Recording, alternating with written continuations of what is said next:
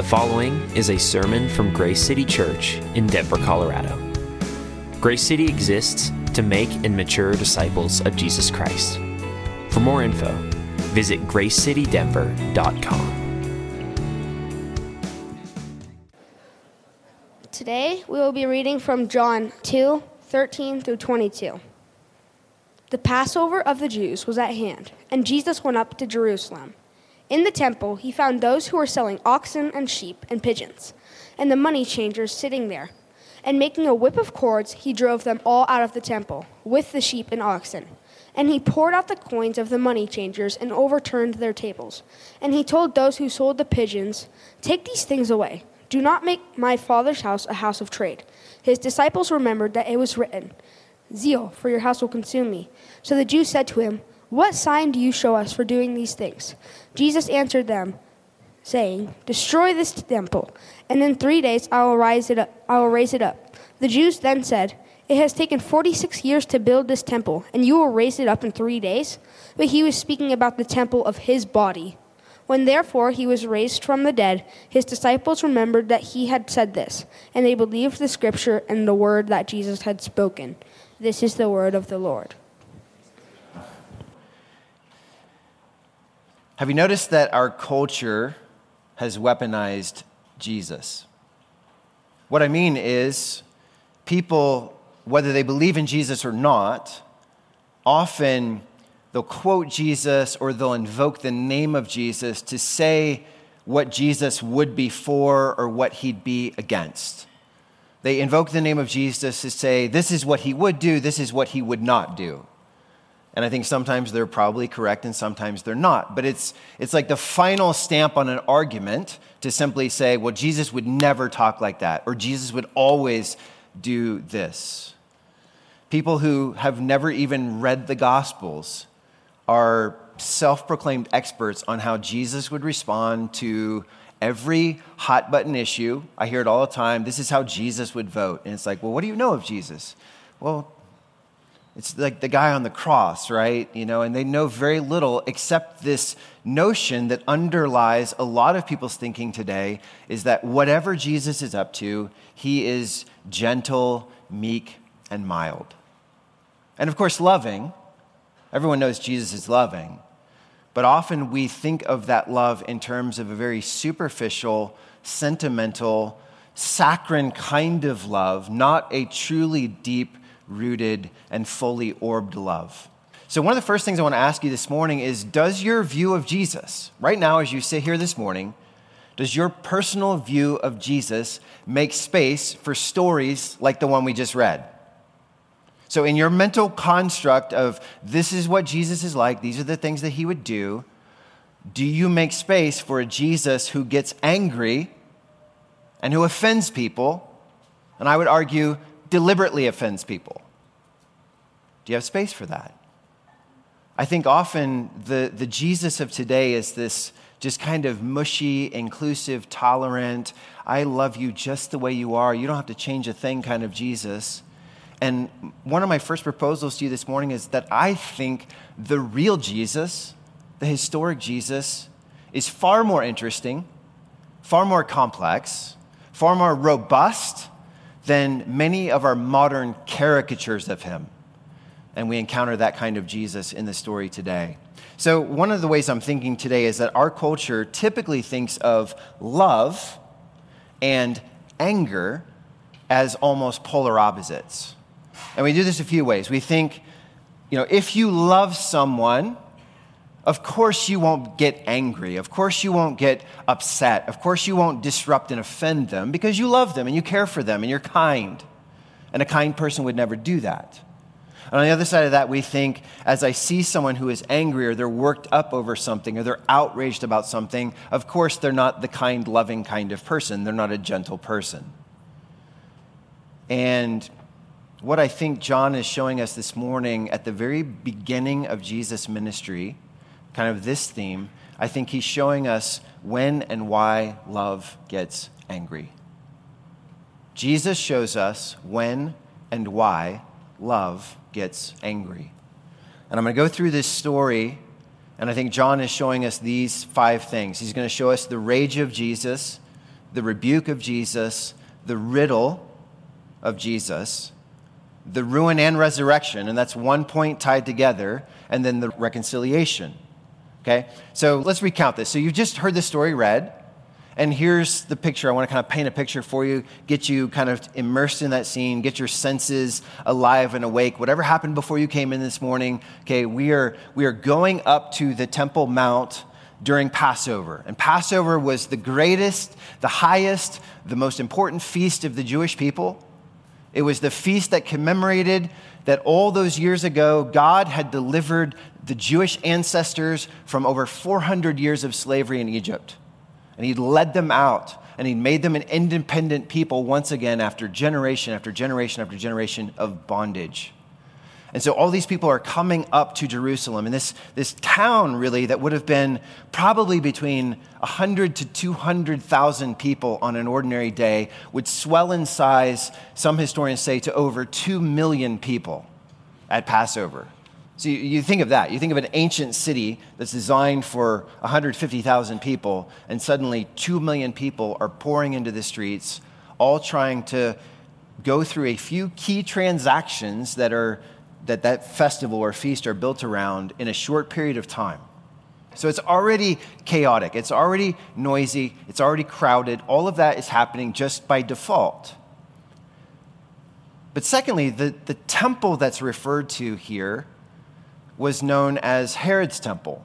So King Herod, the tetrarch, to ingratiate himself to the Jewish people, he undergoes this massive building complex.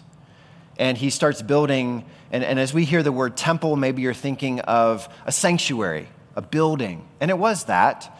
But let's put those pictures up here. Here are three models of what that temple would have looked like in the days of Jesus Christ.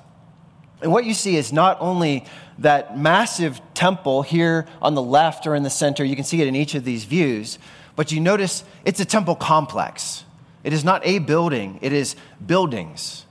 And it is porticos and colonnades, and it just spreads on and on. There are gates and walls.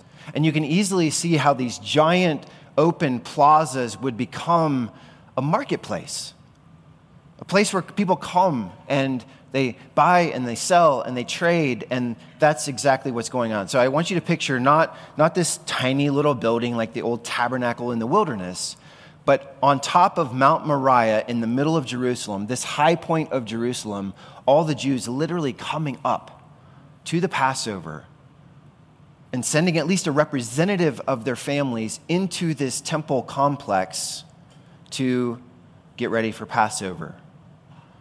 That brings us to kind of a discussion of like, who are these money changers? Who are these merchants? Well, as people come from all over the Roman Empire to buy their sacrifice and then make their sacrifice at Passover, historians tell us that a lot of different kinds of coins were used throughout the empire, but as they come from all over that empire, they come to Jerusalem, there was only one coin that was accepted for the temple tax at Passover, and that was Tyrian silver, and it was a shekel.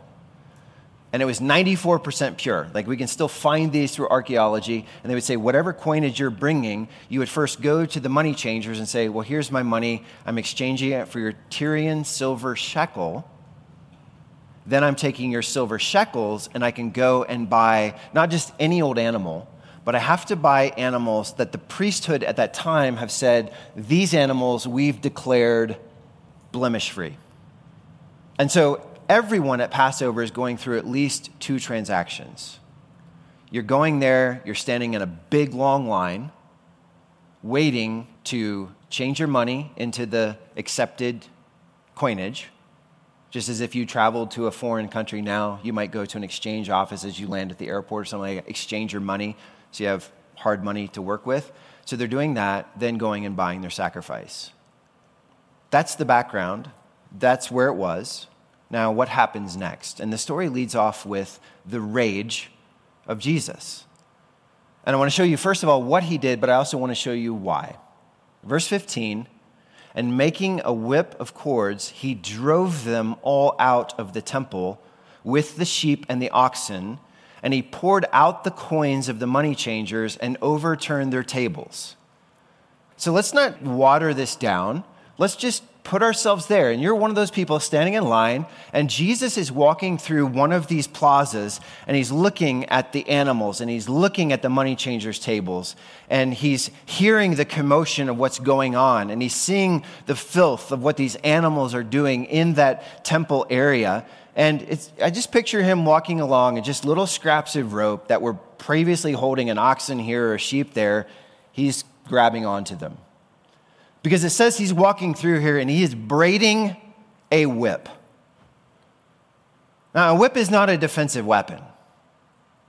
Okay, a whip is to hit things. There is at least, and I'm not saying Jesus hit people or didn't hit people, I don't know. There's at least a threat of physical harm in what Jesus is premeditating. And there's no way around the fact that as he's braiding this and then comes up to some of the tables, the terms that are used here are that he dumps their coins and flips over their tables. You're like, that was kind of dramatic, that's kind of noisy, somebody's got a mess to clean up. And that's the whole point. As he's dumping coins, and it's noisy, and it's disruptive, and it's offensive. And if you're standing there in one of those lines waiting for your chance, you're like, what's with the unhinged guy who's losing it and making a scene and making a mess that somebody else is going to have to come clean up? That's what he's doing. And I don't want to, again, bring that down to like, well, it's probably hyperbole in some way. You got to put yourself there and see a physically active Jesus doing this thing. And not once, but over and over and over again, just kind of losing it on whoever these people are. Why? Let me share with you 3 theories, and I'll say that all 3 of these I think have merit. There may be a kernel of truth, or maybe he did it for all of these reasons, but why? Theory number 1 is Jesus was upset at extortion and greed in the name of God. Okay, all 3 synoptic gospels, Matthew, Mark, and Luke, tell a very similar story of Jesus cleansing the temple, not at the beginning of his ministry, like John says, but at the very end of his ministry. So the last Passover, when Jesus goes up to the Temple Mount to basically lay down his life and be crucified outside the city gates, it says he does something very similar.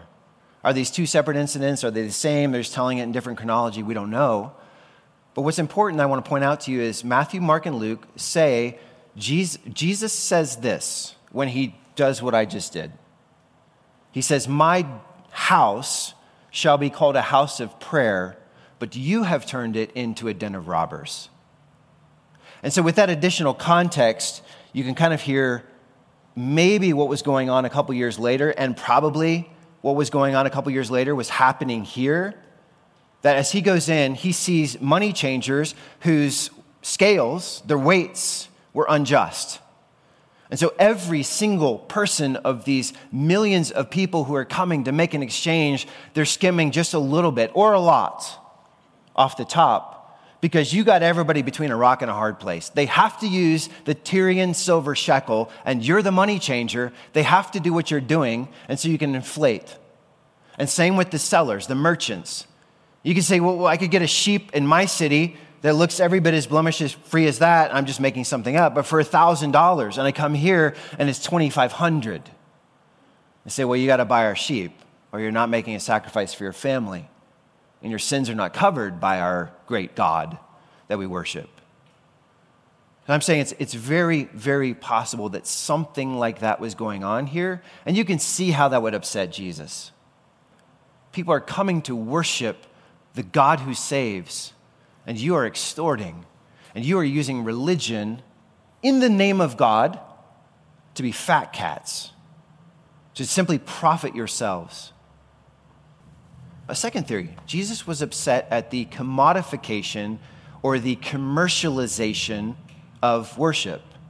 Those are 2 big words, but they're important words. Commodification, when I say that, I mean commodification is taking something either that once was free or transcendent and turning it into a commodity. In other words, something that you simply buy and sell. Commercialization, which is a similar idea, means, and this is from Oxford, commercialization is the process of managing or running something principally for financial gain.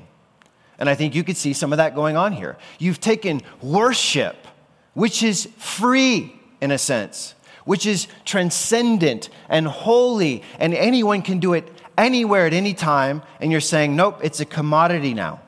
You want to do it, you buy and sell through us.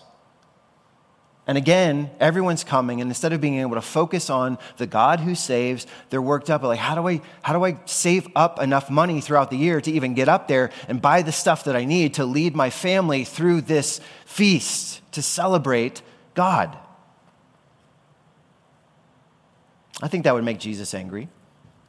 You've taken the gospel, God saves helpless people, and you make it a profit-making scheme for some and an immense burden to others.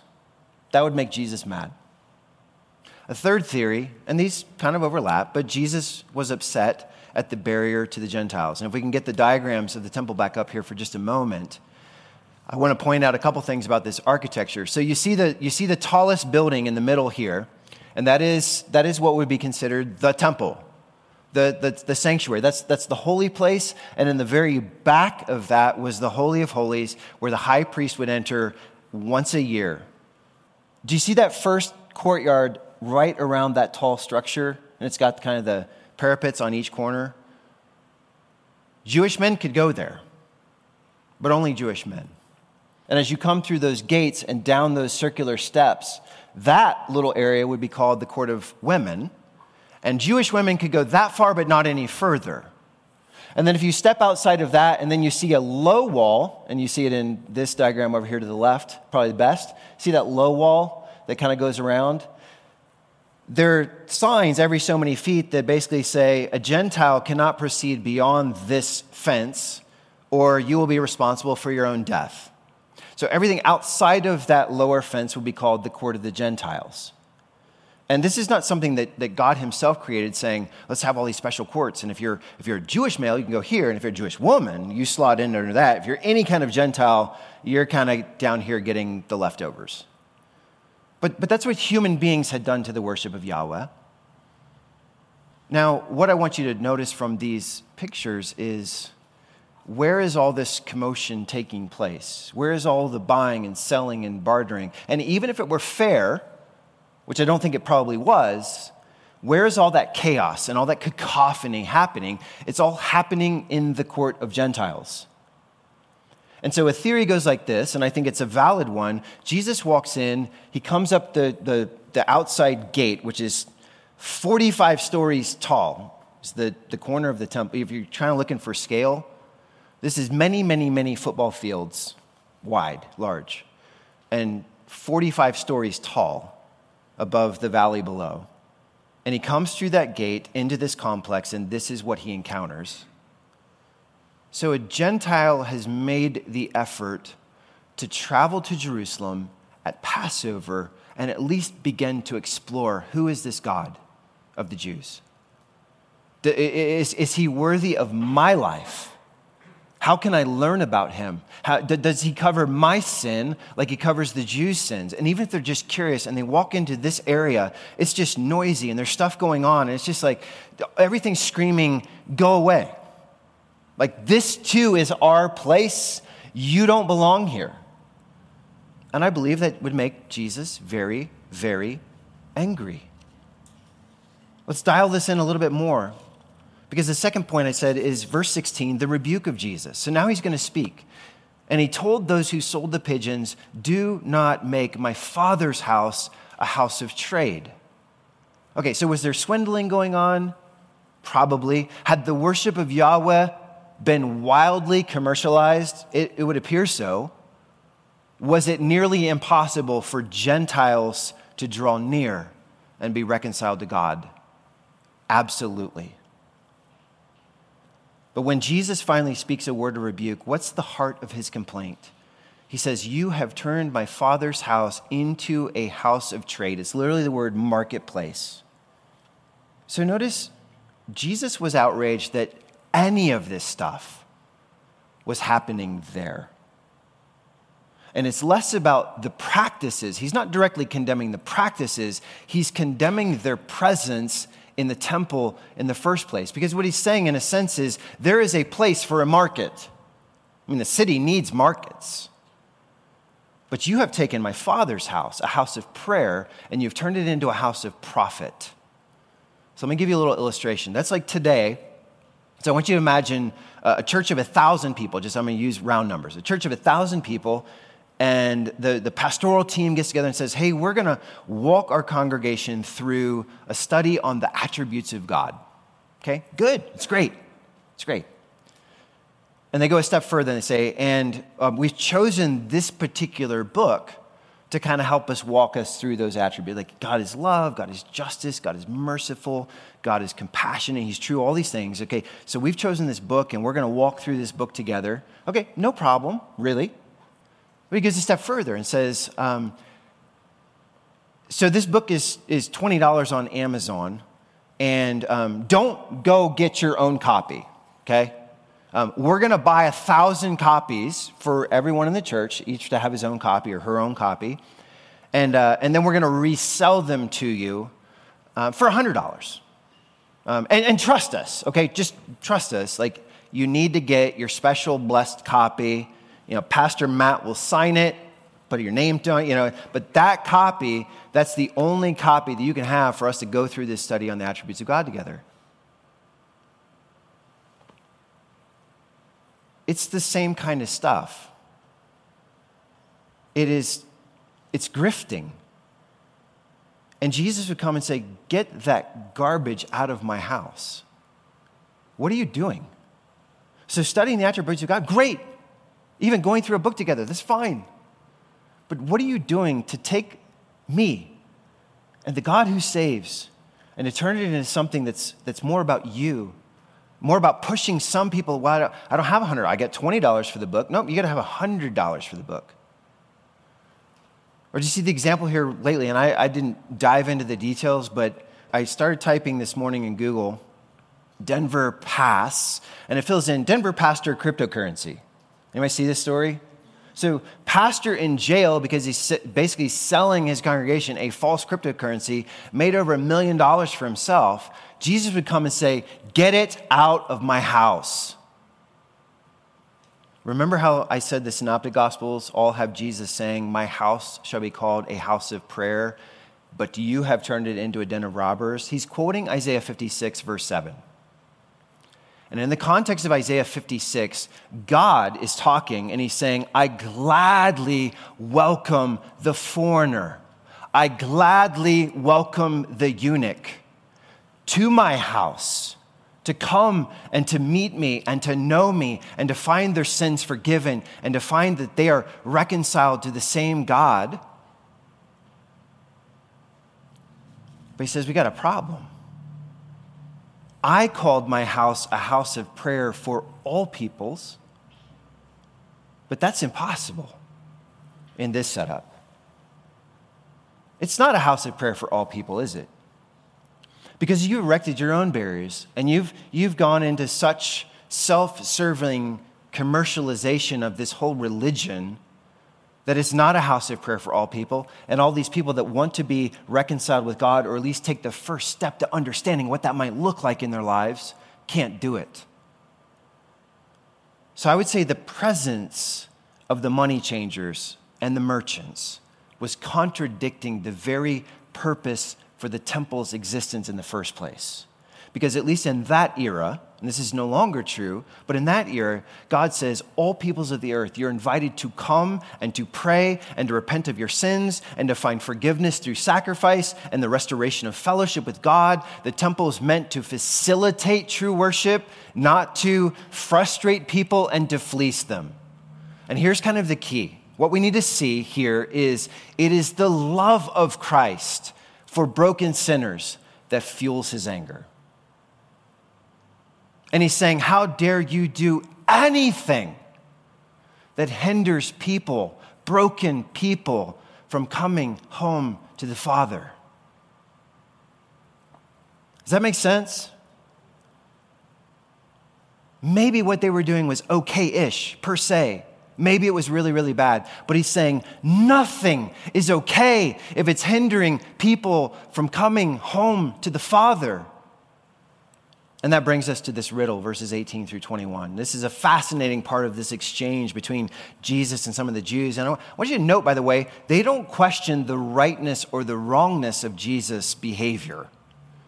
As outrageous as it was, what do they question? They question, what authority do you have to do what you just did? They say, what sign do you show us for doing these things? Verse 18. In verse 19, Jesus answered them, destroy this temple, and in 3 days I will raise it up. And that's enigmatic, okay? That's a riddle. Because you know that everyone that's sitting there, and they're here in this Temple Mount, and they're standing in the shadow of this massive building, and he says, destroy this temple, and 3 days I'll raise it up again. And you know every single person there is thinking he's talking about the temple, like the physical structure, Herod's temple. And they're thinking, that's insane. So, just a little historic background. Herod had hired over 10,000 artisans to work on Herod's temple at once. And 1,500 were priests that were specially trained to do all the inside work. Because they realized, you can't just have anybody working on the inner sanctuary of these places. So 1,500 priests trained to do this work. And they'd been working for 4.5 decades. And Jesus is like, destroy this temple, and in 3 days I'll rise it up. And of course, that's foolish. If you're talking about the physical temple, one guy is not going to do in 3 days or 3 lifetimes what 10,000 workers did in 4.5 decades. But Jesus wasn't talking about Herod's temple. And this is the riddle. Look at verse 21. It says, but he was talking about the temple of his body. And I find this fascinating that when they say, by what authority do you do this? Jesus could have said, by what authority do I do this? By what authority do I do this? I'm the Messiah, and this is my house, and I'll do what I want in my house. It's like if somebody came to your house and just knocked on the door and come in and they're like, well, I don't like the way you've decorated. It's kind of messy. By what authority do you do this? And you're like, I pay the mortgage. That's what? And Jesus could have said something like that. I pay the mortgage. This is my place. But instead, it's this riddle. Destroy the temple, and in 3 days I will raise it up. And you know what he's saying? He's saying, by what authority do I throw you out of the temple? When you kill me, because that's what he's saying. Destroy this temple of my body. When you kill me, I will rise in 3 days. That's my authority. And that's all you need to know right now. And that brings us to point 4, which I call the ruin and resurrection of Jesus. Because here's a little spoiler for you. This incident is the beginning of the end for Jesus. Even though John locates it at the very beginning of his earthly ministry, this is already the beginning of the end. So Richard talked last week about Jesus' first sign miracle, or probably his first miracle period, where he turned water into wine at a wedding. And you know what? Nobody was outraged about that. Most people didn't even know that he had done it, but the few that did were not like, this is crazy. Like, by what authority do you? They're just like, holy smokes, that's awesome. That's really cool. Like, you must have this creative power either from God or you are God. But we're sitting up and we're paying attention. But when he goes into the holiest site of Judaism and flies off the handle at Passover, it rubs some really powerful, really important people the wrong way. And people are starting to get outraged at the outrage of Jesus. It's not an overstatement to say, by the way, because Jesus did stuff like this, he got himself killed. Just in a purely human perspective. Because he did stuff like that. And he just didn't care. Is it offending people? Is it hurting people's feelings? Are people getting mad? It got him killed. That's why John quotes Psalm 69:9 here. You don't know that, but I'm telling you that. Verse 17, his disciples remembered that it was written, zeal for your house will consume me. And I'll tell you, I've read this verse for a lot of years, and here's how I read it. When Jesus comes, he is going to be so zealous for the house of God. Like, he's going to be consumed with passion for the house of God. He's going to love the house of God. He's going to be captivated by the house of God. He's going to be enamored with the house of God, and he's going to fight to protect it because he loves it so much. You know, like we say, someone's consumed with a hobby or consumed with a new dating relationship. The only problem is, as I look into this, that's not what this verse means at all. So when you read consumed in John 2 in the Greek language, or when you read consumed in Psalm 69:9 in Hebrew, both of those words consumed only mean to devour or to destroy. David, writing all those years earlier in Psalm 69, is saying the Messiah's earnest concern, his holy zeal for the house of God is going to kill him. And this happens, and people turn on Jesus, and they kill him. And they're like, why? Because he was consumed with love for the house of God. And they destroyed him. But his destruction isn't the end of the story, is it? Because even in Jesus' riddle, he's foreshadowing. He says, essentially what he's saying is, you will destroy me, and in 3 days, I will rise again, never to be destroyed. So notice verse 22 here, and I love that. So John's giving this perspective of like he's all these years later, this old wise guy who's processed a lot of things for a lot of years. He shared this story a lot of ways for a lot of years, led a lot of people to Christ, and he's reflecting on this, and he inserts all these parentheticals, and verse 22 is one of those. He says, when therefore he was raised from the dead, so 3 years later, when therefore he was raised from the dead, his disciples remembered that he said this, and they believed the scripture and the word that Jesus had spoken. Okay, what are they remembering? They're remembering that the day that he went nuts in the temple, he said, destroy this temple and in 3 days I will rise again. And they have no idea. They thought like everybody else, he's talking about the big, massive stones, the 80-ton stones, and destroy it and I'll rebuild it. And they're like, nah, that ain't happening. And he dies, and he comes back 3 days later, and John says, and the disciples are like, that's what he was saying. That's what David was saying in the scripture. Okay, so let's start putting this all together for this last point. Jesus knew that the temple was the place in that culture, in that era, where sinners could be reconciled to God through the offering of a spotless sacrifice. So he stood up to anything that got in the way of salvation. That's another way of looking at it. You want to get in the way of that transaction of people just simply come and receive free grace, and it's not about an exchange of money. You're not buying something from God. He just says, I've done it for you. Just repent and believe the gospel. He's against anything that stands in the way of that. But at the same time, he's saying, I am the true temple.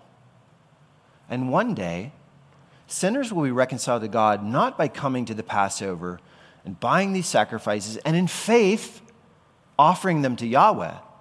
One day, sinners will be reconciled to God through the sacrifice of my life.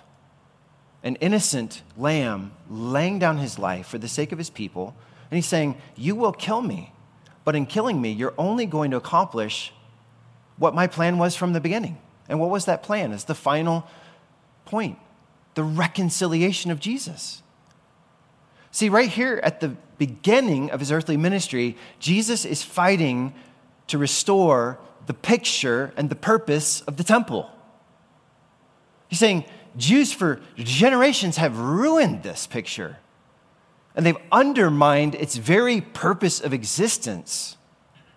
And so, to use a hockey analogy, because we are a hockey family, Jesus goes into the holy site of Judaism on the highest feast, and he drops gloves.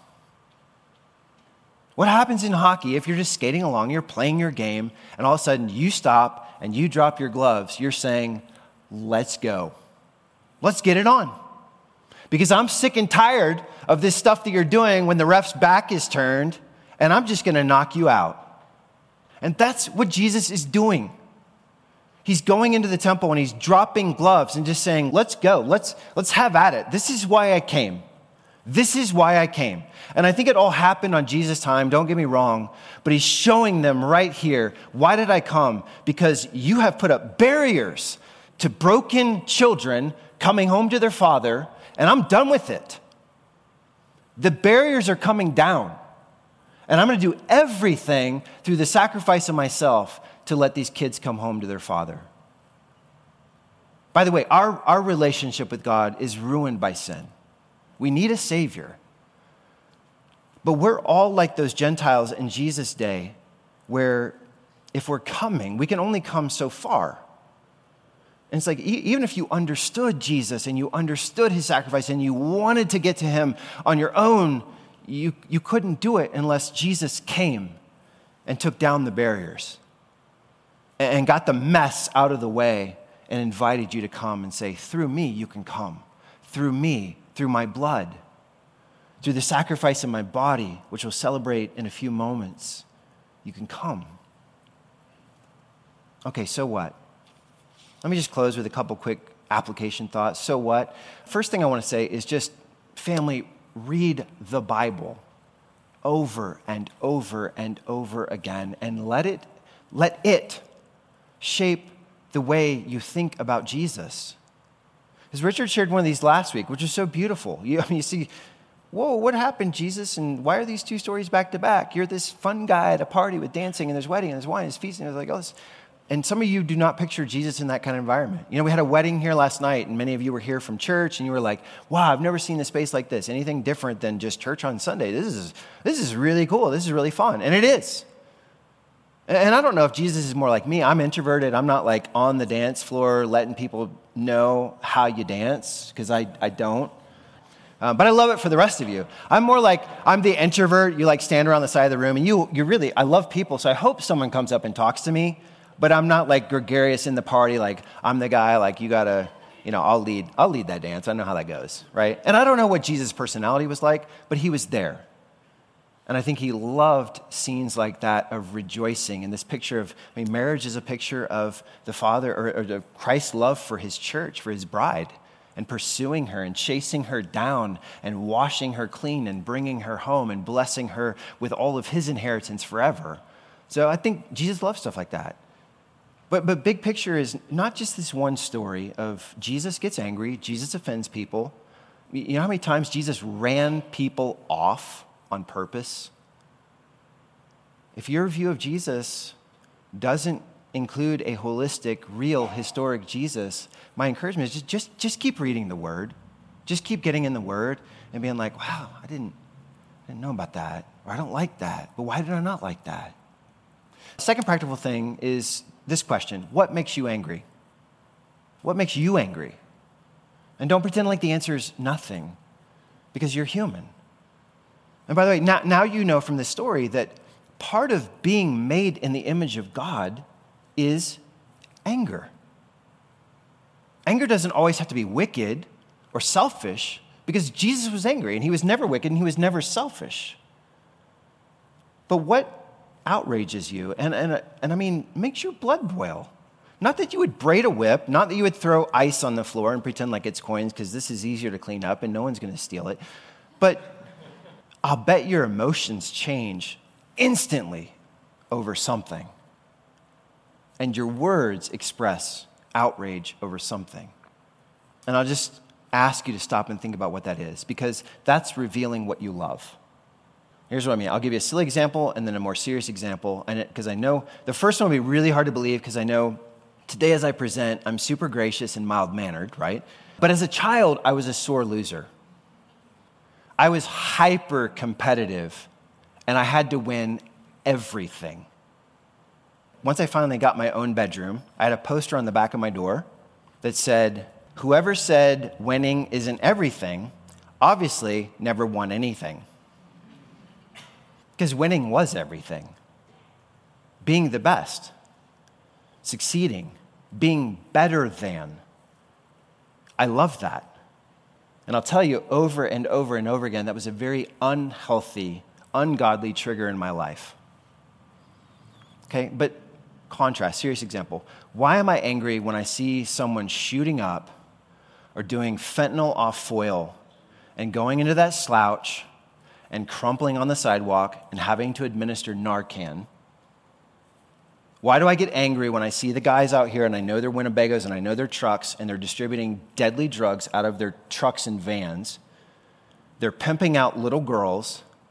Why do I get angry at that? And there's probably something unrighteous about my anger in that too, but I think I can honestly say, because I look at that and I just think, you are hurting yourself. And you are intentionally, for profit, destroying other people made in the image of God. But how are those people ever supposed to come home to the Father who loves them and meets them in their brokenness if they're so blitzed out of their mind that they don't even know who Jesus is? And it makes me angry. And my follow-up question is simply, are you angered by the same kinds of things that angered Jesus? Because if you're not, if you're either angered about other stuff, or if you're the kind of person that's just like, oh, I'm that inclusive, tolerant person, but not in a healthy way of using those words. Because if you're like, I don't get angry at everything, I just want to be kind and nice, then you're not kind or nice. Because you got to get mad at something. You got to care about something enough. You got to love something enough to say, this garbage has to go. Not in this house, not on this street. I hope that makes sense. What makes you angry? Next, are you living each day as if you've been reconciled to the Father? Jesus goes to all these lengths. He makes a ruckus to say, what's important to me? Broken kids coming home to their Father. So are you living in the reality of that? Are you going through the day and just being like, well, I'm not as good as these other Christians I know, and I have this nagging sense that God is just always disappointed with me, that he's displeased with me? Stop. He's not that kind of Father. Like, yes, don't get me wrong. You can in a sense break his heart, to use human terminology, by your sin. But as you're walking in repentance and faith, and you're like, I'm not everything I want to be, and I'm not everything I should be or could be, but I'm walking with you, God. And when I fall down, I confess my sin and I get back up. God's not sitting there like, bitch, you could always do better. I see you made a 97% on your math test, but why didn't you get 100%? I don't think he's that kind of Father, because Jesus goes to these massive lengths, the cost of his own life, to bring you home and to let you know you're loved and accepted in him. So what would it look like for you to lift your head high and simultaneously embrace the confidence that comes with knowing I'm reconciled to the Father, and the humility that comes from knowing I am reconciled to the Father? And then finally, what is hindering people from being reconciled to the Father today? And I mean, you can look at the church culture, you can look at our broader culture. You'd be wise to look at your own life. Is there something that I'm doing that is potentially sending the wrong message, that is preventing people from being reconciled to God? And as Paul later says, you, church, plural you are ministers of reconciliation. God is making his appeal through you. Be reconciled to God.